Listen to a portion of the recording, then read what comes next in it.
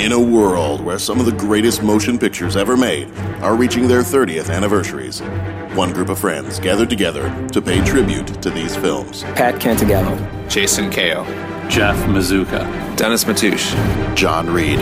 Bo Warmbold. Each week, they feature one movie that reminds us why we fell in love with these films in the first place. This year, we travel back in time to 1984 and 1985. You're listening to the 30-something Movie Podcast.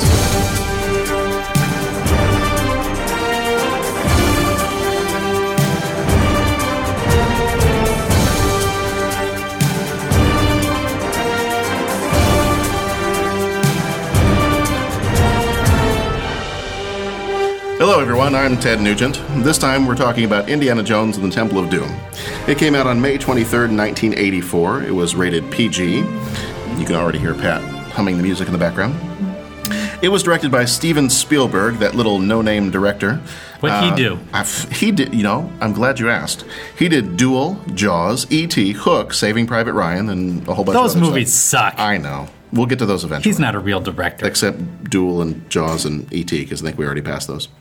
Produced by Kathleen Kennedy, who now owns our entire childhood, and produced Gremlins, Goonies, and Back to the Future. George Lucas, never heard of him. Frank Marshall, never heard of him. And Gloria Katz. Actually, Gloria Katz was not one of the producers. She was one of the writers. Written by George Lucas, who did the story. The screenplay was by Willard Huyck, if that's how you say his name, and Gloria Katz. Yeah, exactly. Katz and Huyck apparently are married to each other. It's just fun to say his name. We're going to do an entire podcast on Willard Huyck. They wrote together American Graffiti and Howard the Duck. That'll be a really interesting episode. I hope you all tune in.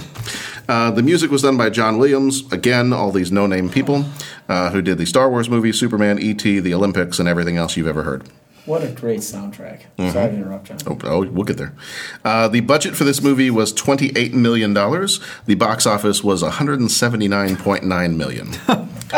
It made a few pennies here and there. So it did all right. It did okay. Sure, they should do a sequel. For a sequel.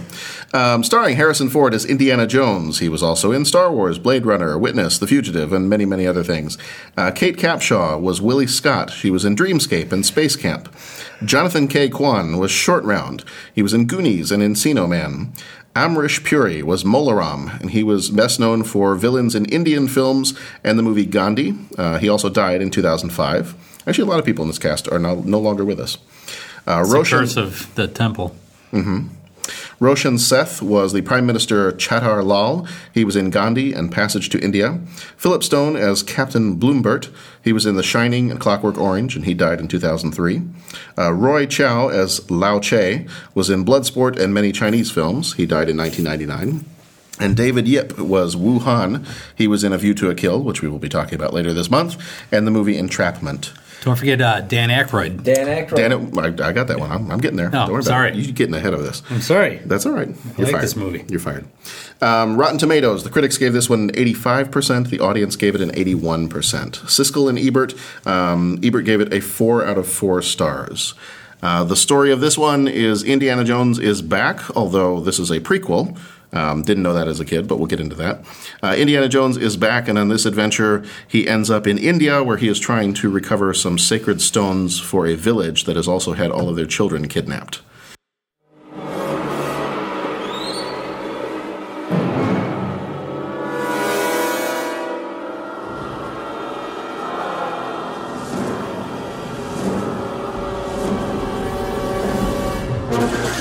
If adventure has a name, it must be Indiana Jones.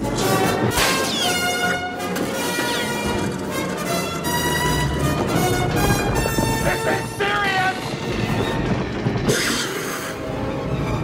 From Steven Spielberg and George Lucas, Indiana Jones and the Temple of Doom. You don't believe me. You will, Dr. Jones.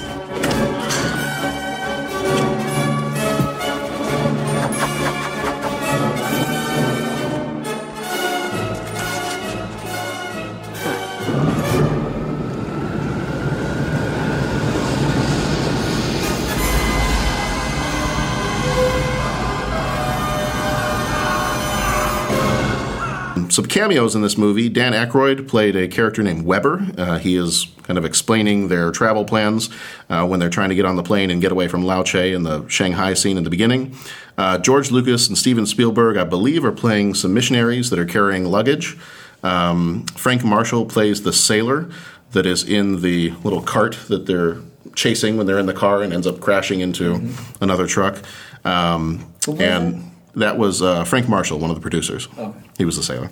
And then Pat Roach, who was in a lot of other movies like Clash of the Titans, and he was in the first Indiana Jones. He plays a lot of like big thug-type characters. He was the thuggy overseer in the mines that was whipping all the children. This movie helped create the PG-13 rating, along with Gremlins, both Steven Spielberg movies, and he is actually the one that requested the PG-13 rating because he was getting a lot of complaints about it being rated PG, and parents being upset that it was too intense, but he also didn't want to lose viewers by having it be rated R. So he wanted to create something that was in between. Apparently, when he went and asked them about that, they kind of went back and forth on a PG-13, PG-14 rating, and then they settled on PG-13. It is actually a prequel. Raiders is set in 1936. Temple of Doom is set in 1935. Last Crusade was set in 1938. And Kingdom of the Crystal Skull was set in a toilet in 1957. I don't know that movie. What's that movie? You can skip it. It's okay. Lawrence Kasdan was one of the writers on Return of the Jedi and has done some other writing for the Star Wars movies. He originally turned down the writing job and still says that Temple of Doom is an ugly and mean-spirited movie. He believes because it was made during a negative time for both Steven Spielberg and George Lucas. George Lucas was going through a nasty divorce, and Spielberg was breaking up with his girlfriend. The government of India found the script racist and offensive, gosh, don't know why, so George Lucas and Steven Spielberg had to move the filming to Sri Lanka because India would not allow them to film in India. 80% of the movie ended up being filmed on a soundstage. Spielberg originally wanted Marion Ravenwood to come back, but George Lucas said that it should be different companions for each movie, much like the James Bond movies. The character of Molaram, the actor Amrish Puri, was working on 18 other movies while filming Temple of Doom, most of those in India. And Ford's stunt double, whose name was Vic Armstrong, played Indy for large chunks of the film when Harrison Ford injured his back and was no longer available. So as an example, when he and the thuggy overseer are fighting on that conveyor belt that has the big rolling rock crusher at the end. I think they said something like 85 to 90% of that fight is Harrison Ford's stunt double, and they just filmed it so you couldn't see Harrison's face. And then when his back recovered enough, then they put him in and they shot the scenes where you can see Harrison's face close up.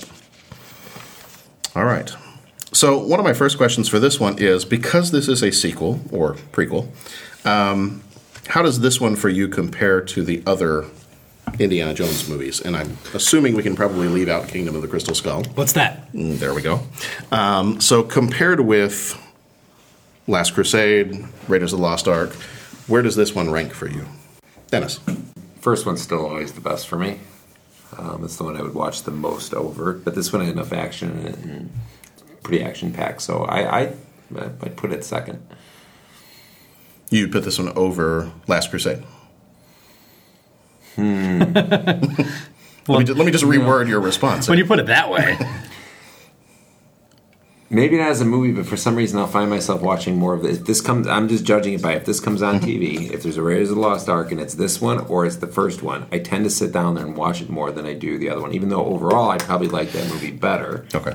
The Last Crusade, for some reason, this one's more like I'll still, there's enough in it going on that I think it just, if you're not going to sit there and watch the whole movie that day and you want to just see a piece, you're going to see some, I don't know, that just might not make sense, but I think the other one's a better movie, but this one's more watchable, I think. Okay. For me, in bits and pieces when it's on TV. Okay. Pat? It's definitely different, than the other two films. And I was struck by that, watching this one last night. And growing up, it was, we saw Raiders, we saw Last Crusade, but Temple of Doom was always, my parents, no, we don't, that one's pretty dark. You can watch that one when you're older, is what they would say. What my folks would say. So I think I probably saw it completely out of order. I think I saw the prequel maybe even after I saw Last Crusade. How would I rank them? I mean, that's a hard thing because you say it and then all of a sudden you're like, well, I don't know. I really like this about that movie. Here's the other thing. If Last Crusade comes out right after the other one, aren't those almost, I'm not going to say a remake, but isn't there more similarities to that where the story doesn't seem like it varies? This one seemed like at least it's a different thing. Yeah, it's different. And I think it had to be there between the other ones to make the other ones work. Well, that makes sense. Yeah. Like if you just came out with that one, it would have just been like, where's Lost Ark? Where's Lost Ark 2? Here it had the hard thing to reinvent that and that without copying itself. And you know what's so by putting that in the middle. What's the big knock on a lot of sequels is that Star Wars and Empire notwithstanding, which I know is the big comment, but what's the big knock on a lot of sequels? Just kind of like the first one, and if you like the first one, you'll like it. I mean, we were talking about the Avengers. Yeah. You know, if you like the first one, you'll like the second, but sometimes the critics kind of like... And sequels tend to be a little darker. Yeah. And this kind of like, in many ways, I thought this kind of tended to be darker, so in agreement, but this one kind of broke the mold of sequels because this was... And now for something completely different. And maybe the idea that they were going from... Which I didn't even realize till I watched it yesterday, that it was a prequel. Like, it never even occurred. Oh, yeah, as a kid, I never realized. But, it's different, you know. In the other ones, like, this is the first one where, you know, he's in for an extended period of time. He's, like, in a place with all the different trapdoors. I mean, they get in the temple and that... You know, there's the bit with the cage that drops into the fire. There's the secret trapdoors. There's the room with the snakes. Not snakes, the bugs. You know, and so you're kind of all in and around the temple. Whereas I think like with Raiders and with Last Crusade, you know, you're in that place in the beginning, the ruins in the beginning. Mm-hmm. You're in the island, you know, where they open up the thing at the end. You know, it's different locations, whereas this one, once he gets settled, I mean, all the action really centers around the Temple of Doom. Well, and that's that's one of the things, and Jeff, we're not ignoring you. I'm just going to throw this in here because he was, well, that's not true. We are ignoring you. That's all right. We love you. But I'm going to throw this in here because you've mentioned this several times, and this came from Roger Ebert's review when he talked about how he liked how this one was different enough from the first one. That's why he gave it such a high rating, because he was impressed that they were able to take the same character, do something different, and still succeed. He talked about Raiders as being inspired by the Saturday morning serials. You had exotic travel, you had cliffhangers, so like you're going to different locations, whereas this one was and he called it the Impregnable Fortress Impregnated movie, where it's one location and you've got to get into the fortress, steal the prize, get out alive, maybe save somebody else. Yeah. And so it's all in that one location, and it's, you know, the get in, get your stuff, get out. Yeah. And usually there's some kind of like, you know, flames or a wall of water coming towards you as you're trying to escape the fortress, and something like, or the fortress is falling down around you, or whatever it might be. So he even pointed that out, saying that yes, Raiders, and at the time, you know, Last Crusade wasn't out, but I'm sure he'd probably say Raiders and Last Crusade are more of that Saturday morning serial. You know, you're going from place to place. You get a lot more scenes of the airplane, you know, flying from, you know, dot to dot on the map, as opposed to this one that's just you're in India and that's it. So, Jeff, what is your thought? Oh, hey. Hey, you're here. Yeah, so I just walked in. What are we talking about? That's fine. We're actually talking about Temple of Doom. Oh, yeah, I saw that. Was the wax on, wax off scene your favorite part? Well, you know... And I'm only saying that because Bo's not here today. It reminded me a lot of Red Sonja. Okay. No, it didn't. Rankability, I think that out of the three, Temple of Doom is my least favorite. I love it. I love all three, and it's really difficult to rank them. But I think just because I don't know exactly why. It might have partly with the tone of the movie being so much darker than the other two. I like the strong characters of Crusade a lot. So I don't think that Temple of Doom is high on my list of Indiana Jones movies, but I'll when it's on, I'll still watch it. You know, I'm not going to skip over it when I'm flipping through the channels, or there's still a good chance I'll put it on, grab the DVD, and throw it on when I'm looking for a movie to watch. So it's not that I hate this movie in any way. It's just it's a very different movie compared to the other two, and I think I lean more towards the tone of the other two movies.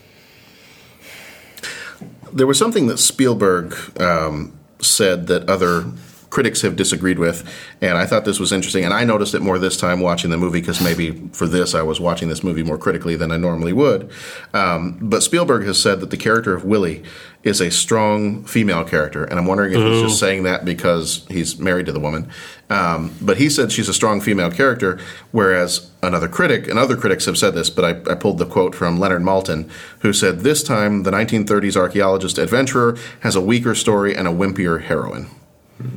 So, and I'm watching this movie and I'm going, you know what? All she really does is scream. Yes. Spielberg was quoted as saying, you know, she's in there with Indy. She can throw punches just like he can.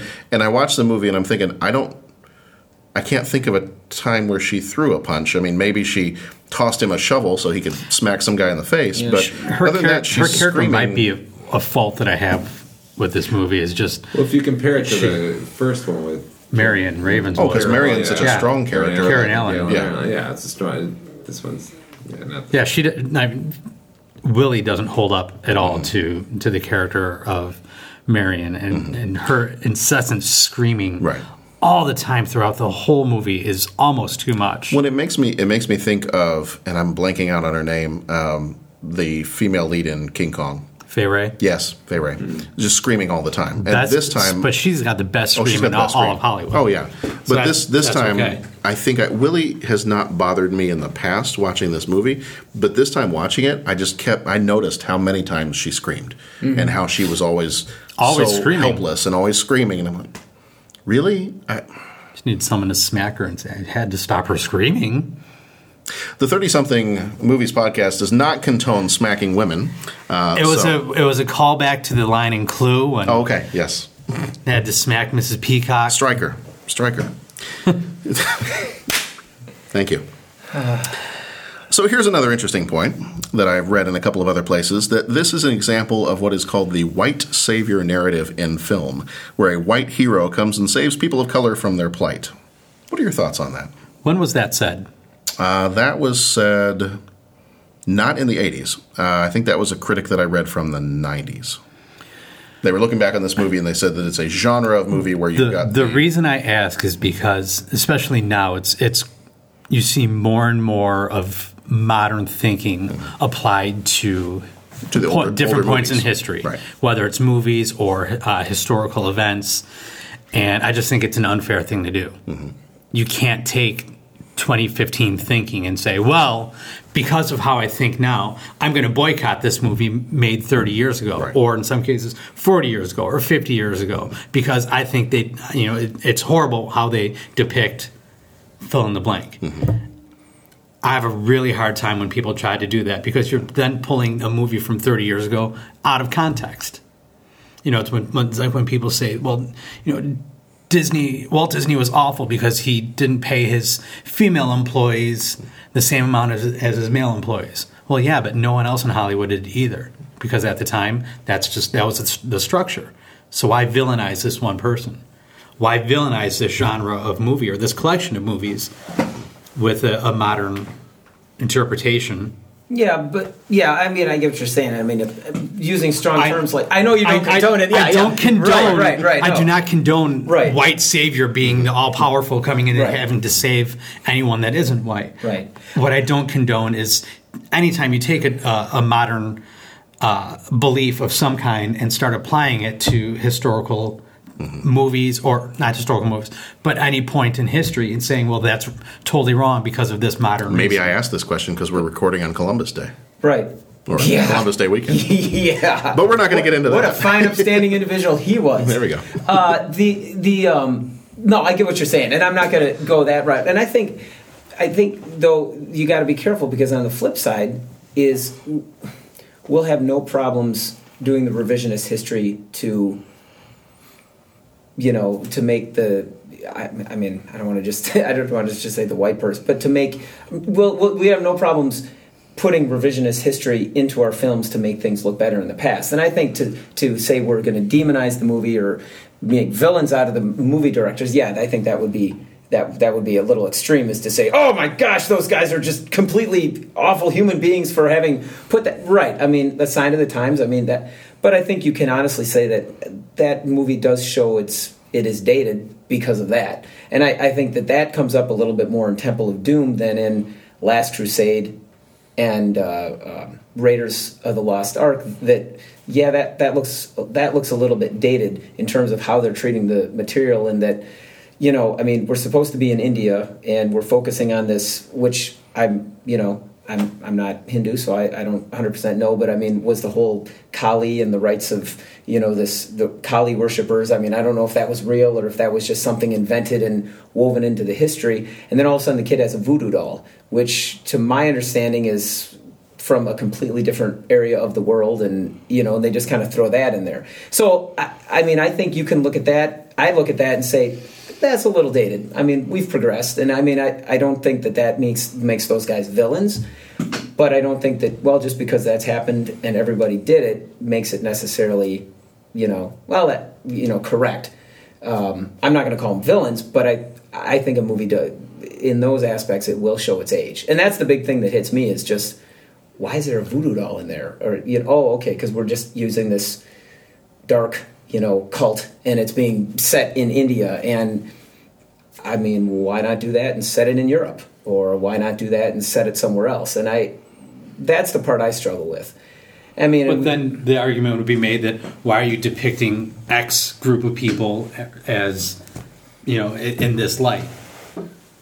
It just happened to be that they set it in India. I don't think it was hey, let's find this culture that we should somehow mock and make to feel bad about themselves.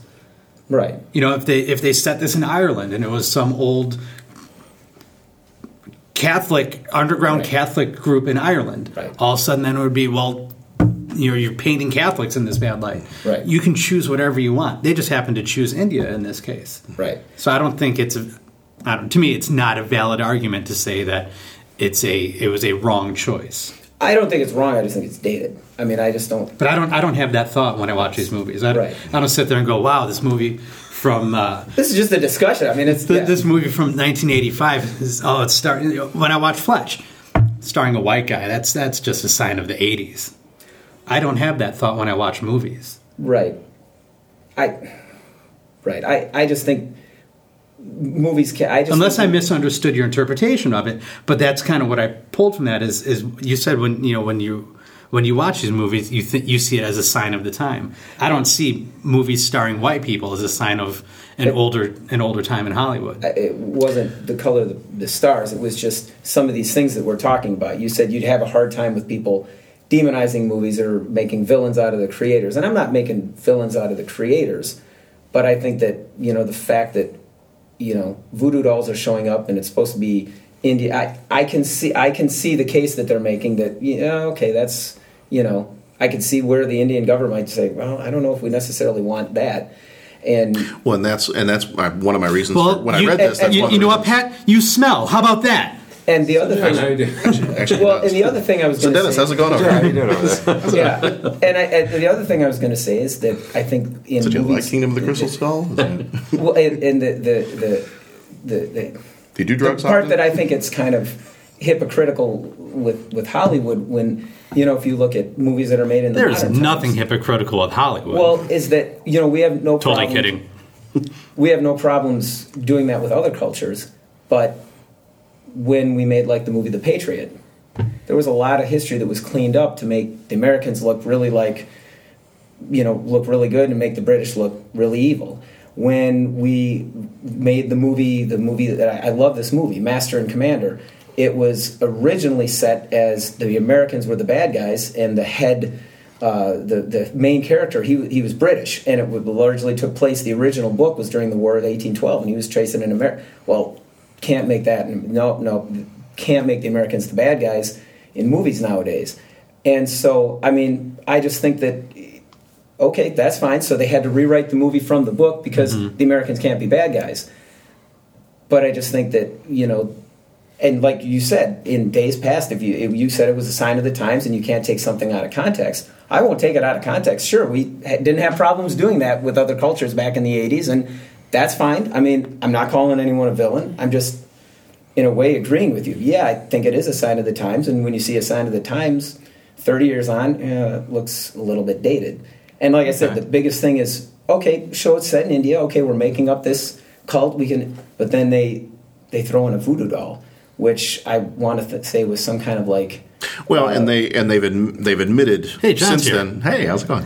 Dennis is here too. Hey, when did you guys get here? You know, we've been here. Cubs win? The Cubs. Yes, the Cubs will win. It's 2015. When one of the interesting things is since then they have talked about.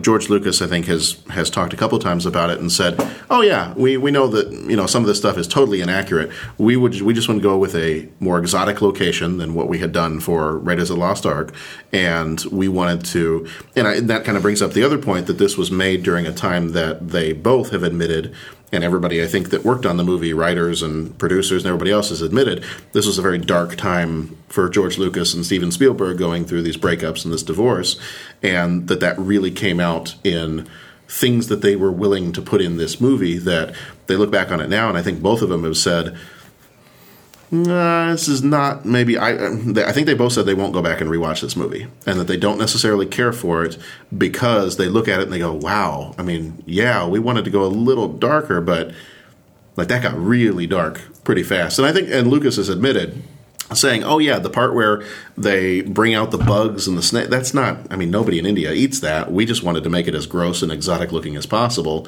Nobody does chilled monkey brains, right. But we want to make it look exotic, and, so maybe the government of India doesn't like it, but we're going with an exotic locale, and we're just going to make it as extreme as possible, and it'll be entertaining for an American audience. But yeah, I don't know that they were going for accuracy, and otherwise India probably wouldn't have had much of a problem with it. Right. But. Yeah, and like I said, I mean, everyone's laughing. I hope not. I can't speak for Jeff. I mean, we're just having a discussion and seeing it from two opposite sides. Oh, no, I fully hate you now. Yeah, I mean, he's not going to talk. But I guess, Jeff, there is a switchblade sitting on the table right now. That's right. Well, I guess I just hit it from the standpoint of, like now we can, I'll say something with my ethnicity. There's people that would make, jokes about Italian and the mob. And You're Italian? Yeah, believe that or not. And people would make jokes about it and make references to it. And then it's kind of like, yeah, haha, and I'd laugh about it. I mean, I identify with my Italian heritage, but, I'm not like a first-generation immigrant or something like that. But if you go back a couple of generations, that whole, calling someone, a wop or calling someone a dick, I mean, that had a lot of... I mean, that had a lot of insult to it. Mm-hmm. And there's times that, my gosh, the one time I got a book of history, and it was all about the mafia. And I was reading that book, and my grandpa's like, why are you reading that? Like, why are you interested in that? Like, what is that what you think of when you think of... And it was like, I didn't, and my folks kind of stepped in and said, well, it's okay, and all right, But it was, I was talking to my dad later, like, man, should I keep this covered? I didn't want, I don't want Papa to, be upset. And he said, no, but it was just at a time when it was easy to look at Italians and say, that's what is, or to fill in the blank, or just make an assumption, and They're called Italians. Pardon me? They're called Italians. Yeah, Italians. Italians. Okay. And it's easy to make that assumption. Now, again, I'm not demonizing it. I'm not going to go that full bore, but I keep that in mind when looking at, it might be easy just to say, okay, well, we're going to an exotic location and we're going to call it India. And, sitting there, there's more Indian students that I'm teaching now than I would have been 30 years ago. They might look at that and just go, we don't eat snakes. We don't, do these things. We don't. And so that's the only thing I'm saying. I was told by an Indian student one time that he doesn't even eat Indian food. Yeah. I commented one time, we were talking about favorite foods in class, and I commented that Indian was one of my favorite foods. And he looked at me and went, why? It's disgusting. Yeah. Oh, okay. My grandpa didn't like pasta because, that's, Now, you realize the whole thing about you talking about your Italian, in post-production here, I'm going to put the Godfather theme playing quietly under the whole thing. There we go. So that's my only point is, I was watching Temple of Doom and thinking, man, it's a great movie. It's really cool. I just think that, we don't want to sit there and hold it up to 2015 and say, oh, well, look at how foolish and wrong and bad they were in 1985. But then I think we can also be honest and say, that necessarily wasn't necessarily the most accurate look, or not. I don't want to speak for anyone else. I look back and say, well, that wasn't necessarily the most enduring picture of India and all that was painted. So, what about favorite scenes or favorite quotes from this one? I will tell. Okay, wow, way to just totally change the subject. I know. It's getting a little heavy-handed in here. Well, now you guys can go hug each other. Oh, Pat's making a phone call to somebody. I don't know who he's calling right now, but one of us may not be back next month. I don't know. Heart removal scene. Yes. Well, actually, that's the story that I have. When I was in school, yes. I don't know where this is going. When I was in first grade, I tore a kid's heart out. Wasn't allowed back on the playground ever again. Mola Ram.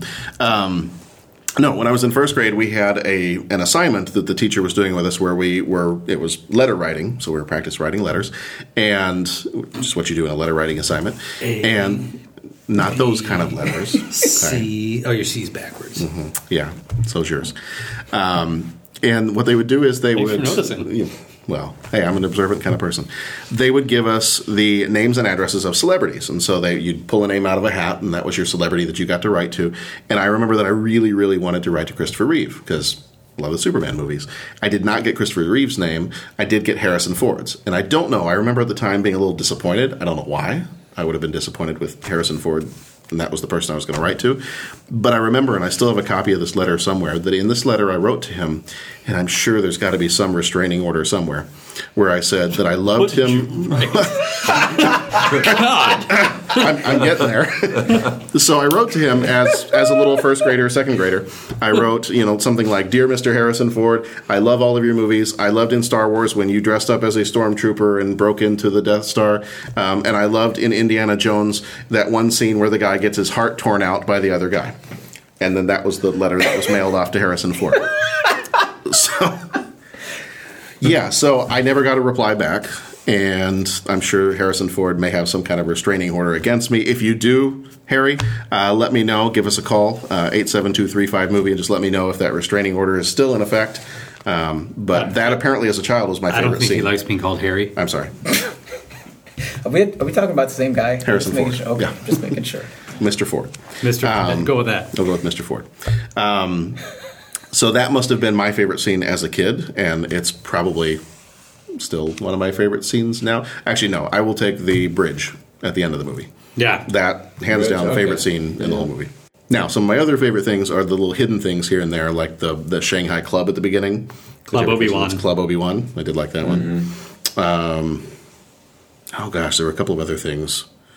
I remember, and the whole minecart chase, too. Because I remember, as a kid, going to my grandma's house for a weekend one time, and I took my Nintendo with me and rented that video game, the Temple of Doom video game. Hated the minecart part of that game. I don't think I ever got past it. Did you throw the controller? Yes, many times. The minecart, that would probably be my second. Is the minecart. What's your first favorite? I remember the heart scene. I mean, I think it was pretty... It's a pretty intense scene. And then I remember thinking, is that possible? Yeah. As a kid, you're like, did you try? Can you just can you do that? So tell us about that sibling that went missing, Dennis. Several. It took a while to get right. But so the hard ones, I think, the more memorable, I guess. Favorite, I think that it's weird, certain. I don't know if this happens to you guys, but there's certain movies that are on TV, and there's certain. Whatever the movie is, they're an hour and a half long, 2 hours long, yet somehow there's always a certain scene when you happen to be switching channels and it's on that scene is on, yeah. And it could be within 2 weeks you've seen that scene when they've replayed it, and you always randomly turn it on during that scene. It's either the dinner scene or the... Yeah. It's the dinner scene or the bridge scene. Yeah, is what I but for me, it's on. the cart scene. The cart, the mine cart is usually what I'm on. Boom, and then that's why when I sit there and I'll be like, I'll watch it. It's the mine cart scene. You just... So I think minecart would be probably my favorite. Then I guess. Okay. Well, the memorable would be the heart. And the whole dinner thing with all the bugs and the snakes and everything, and the one where they're in that room where there's all the bugs on the floor, and they have the walls coming down and they're about to be crushed, and Willie has to stick her hand in and pull the lever to get them out of there. But from the dinner scene where they've got the snake surprise and the beetles and everything, I have found that more times than not when the kids always ask, "What's for dinner for tonight? What's for dinner? What's for dinner?" And they've never seen this movie, but my answer is always, "Oh, we're having chilled monkey brains." What? Yeah, that's what we're having. And as soon as they see that movie, they're going to be totally freaked out. But that scene grossed me out when I was like 13 or 14, and I still like the other. I was watching it. It still grosses It you does. Well, and you know what? Which Honestly, one? The dinner or the bugs? dinner scene? Well, yes. The bug scene makes me uncomfortable. You know what? When the centipede or millipede goes up under her hair, Yeah. I like. I'm just like, oh. And you don't even have hair. I don't even have hair, but like that came from the neck up. We watched it. That's the fear. That's true.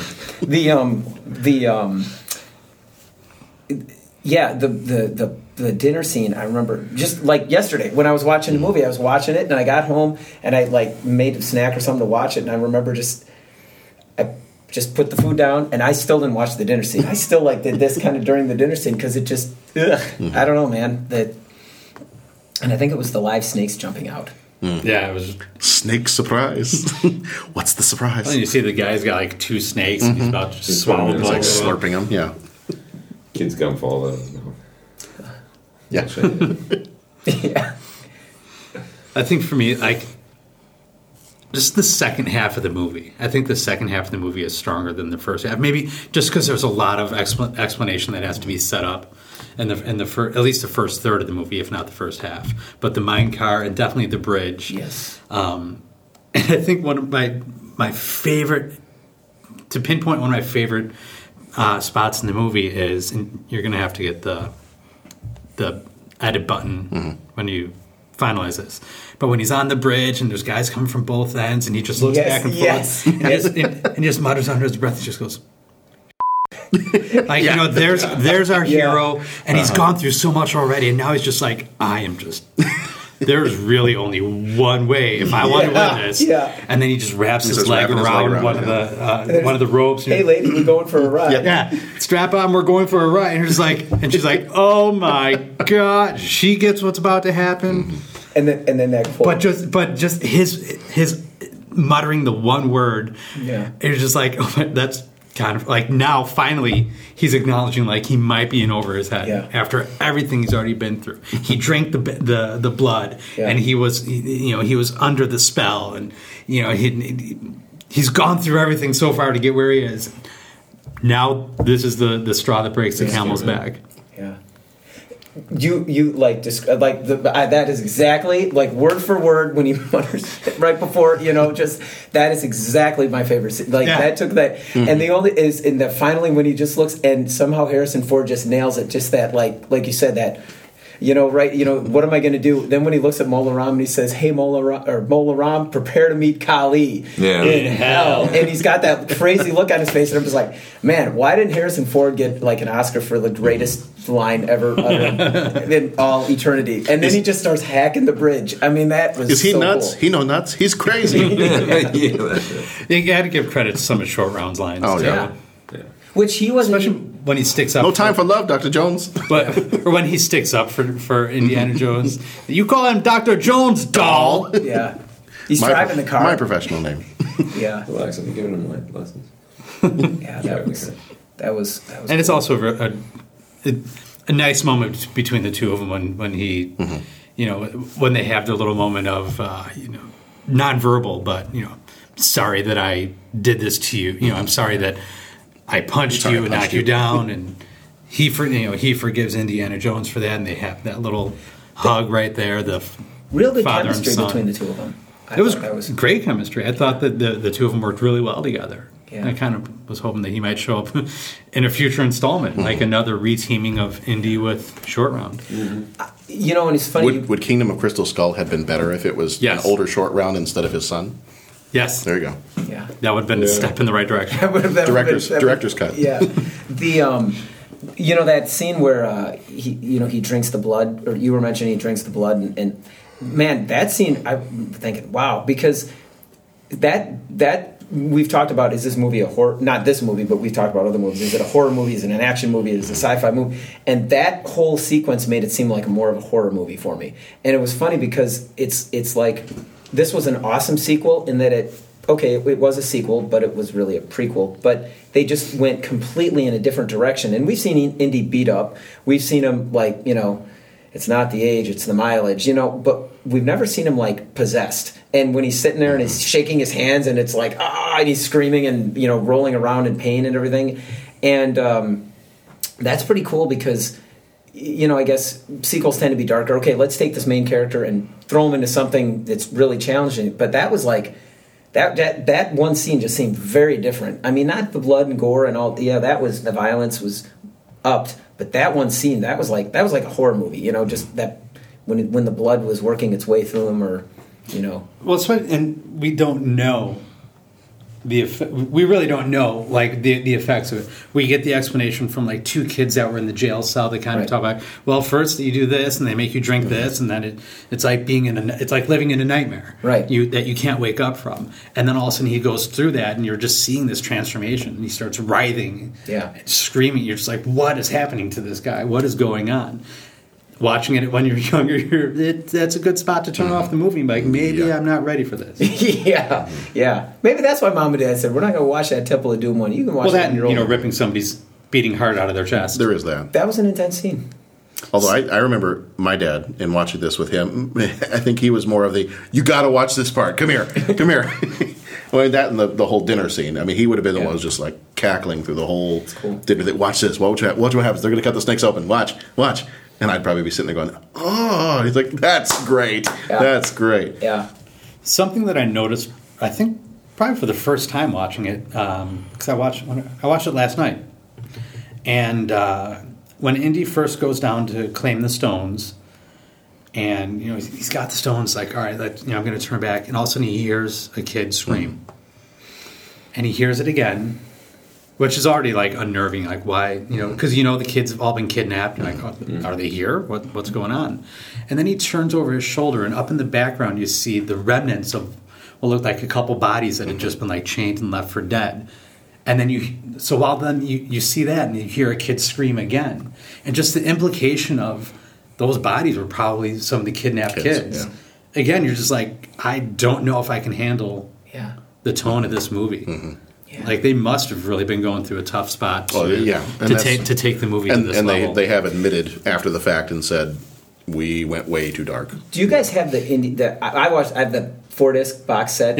Yeah, that's the one. There's some really cool featurettes, and Tom Selleck doing the screen test for Indiana Jones, and I mean, just crazy stuff like that. But the quote that Lucas had, I think he was sitting there and he's like, yeah, or maybe it was Lucas or Spielberg or something, but yeah, we kind of threw a whole bunch of stuff into this movie, and then when we sat back and watched the thing as a whole, then it was, wow, that was maybe a little bit more intense than we want. And when I watching that feature, that was somehow the quote. And I remember what you were talking about with Gremlins.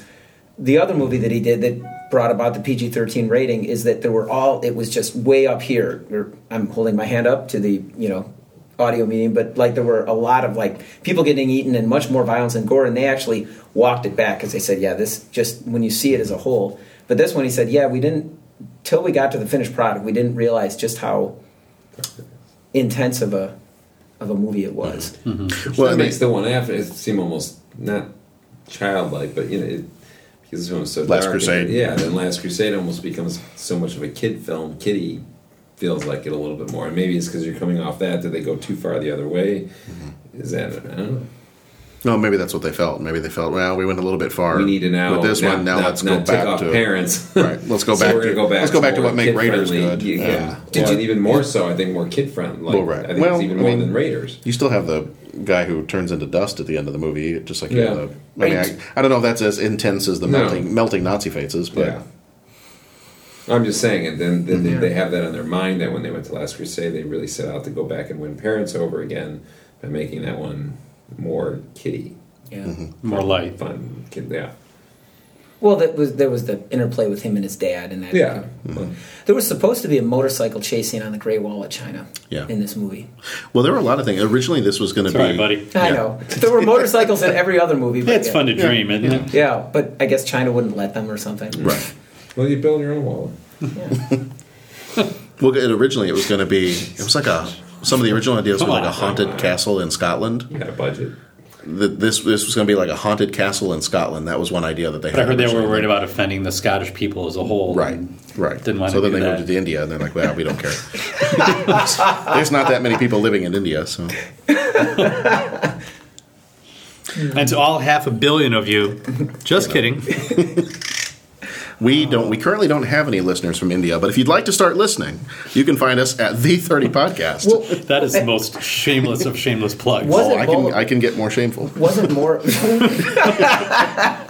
I have not yet begun to defile myself. Well, I heard that Mola Ram, Thanks the for guy waiting. that played Mola Ram, was after this role, like I guess I think you said he played every villain in most. Oh, of yeah. the I mean, Bond. if you look at they this said guy's- that after this if you- movie, it was like this Well, is the villain. Even you- after he if shaved you his look head at- for this yeah. movie, he kept his head shaved and started getting Yeah. all these offers to be villains. And if in you a look lot at of this Indian guy's, movies. if you look at this guy's IMDb page, first of all, I can't pronounce the movies that are on there, but Right. if you look at this page, there are somewhere between like 5 and 8 movies a year that this guy was in. It's almost like looking at Sam Jackson's IMDb entries for the 90s. Mm-hmm. It's just a ridiculous amount of and they said he was working on 18 other movies simultaneously with this one. Yeah. And they had to like arrange his shooting schedule around his other movies that he was doing, but just an insane amount of movies that this guy has done.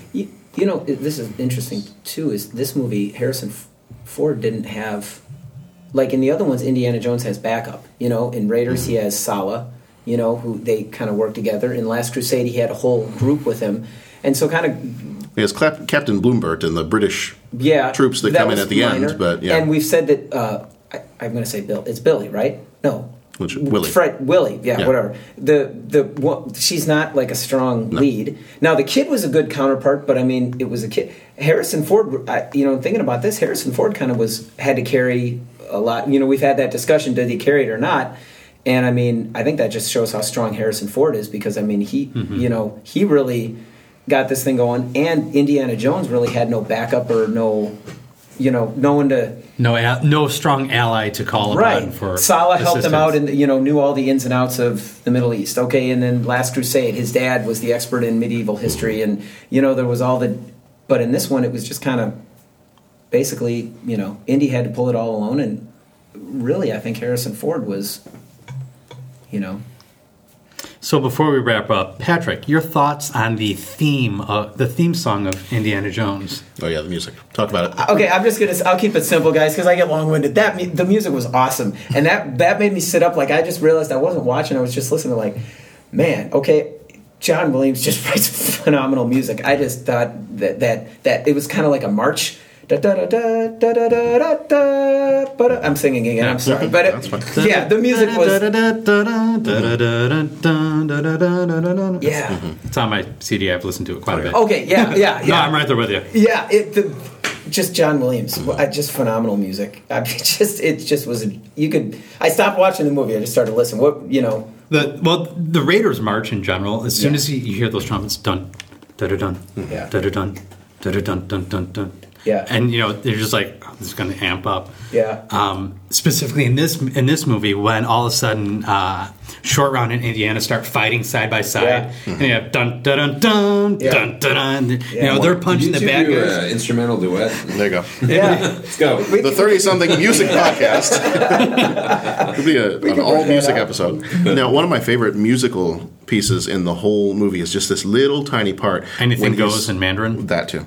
When he has the thuggy guys that are attacking him, and they've both got the swords. Yeah. And even though this is a prequel, he goes to pull his gun out of the holster, Yeah. and you hear that little tiny musical cue from Raiders of the Lost Ark. Yeah. When he does that Yeah. in the scene in Raiders, he just pulls out the gun and shoots the guy.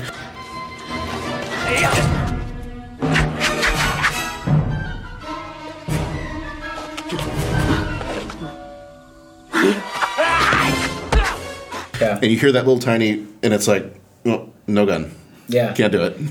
Yeah. So he's got to fight the guys. And All right. Well, I think that's going to do it for Temple of Doom.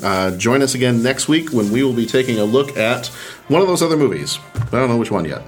We'll figure it out. All right. Well, we'll try to have those watched by next week. whatever it is, we'll watch it. And I'm Ted Nugent. Dumbo. There you go. I'm Veronica Corningstone. Tits McGee has a night off. You call him Dr. Jones, doll. Thank you for joining us once again on the 30-something movie podcast. We actually did decide which one we're going to do next. We are going to be looking at A View to a Kill next week. So if you join us back next week, we'll be taking a look at the James Bond movie with Roger Moore, his final outing as James Bond. Roger Moore and Christopher Walken and Grace Jones in James Bond, A View to a Kill. In the meantime, if you'd like to get in touch with us, you can do so through Facebook, facebook.com/30podcast. We are on Twitter at 30podcast. You can give us a call at 872-35-MOVIE. That's 872-35-MOVIE. If you'd like to support the show, you can go to the30podcast.podbean.com.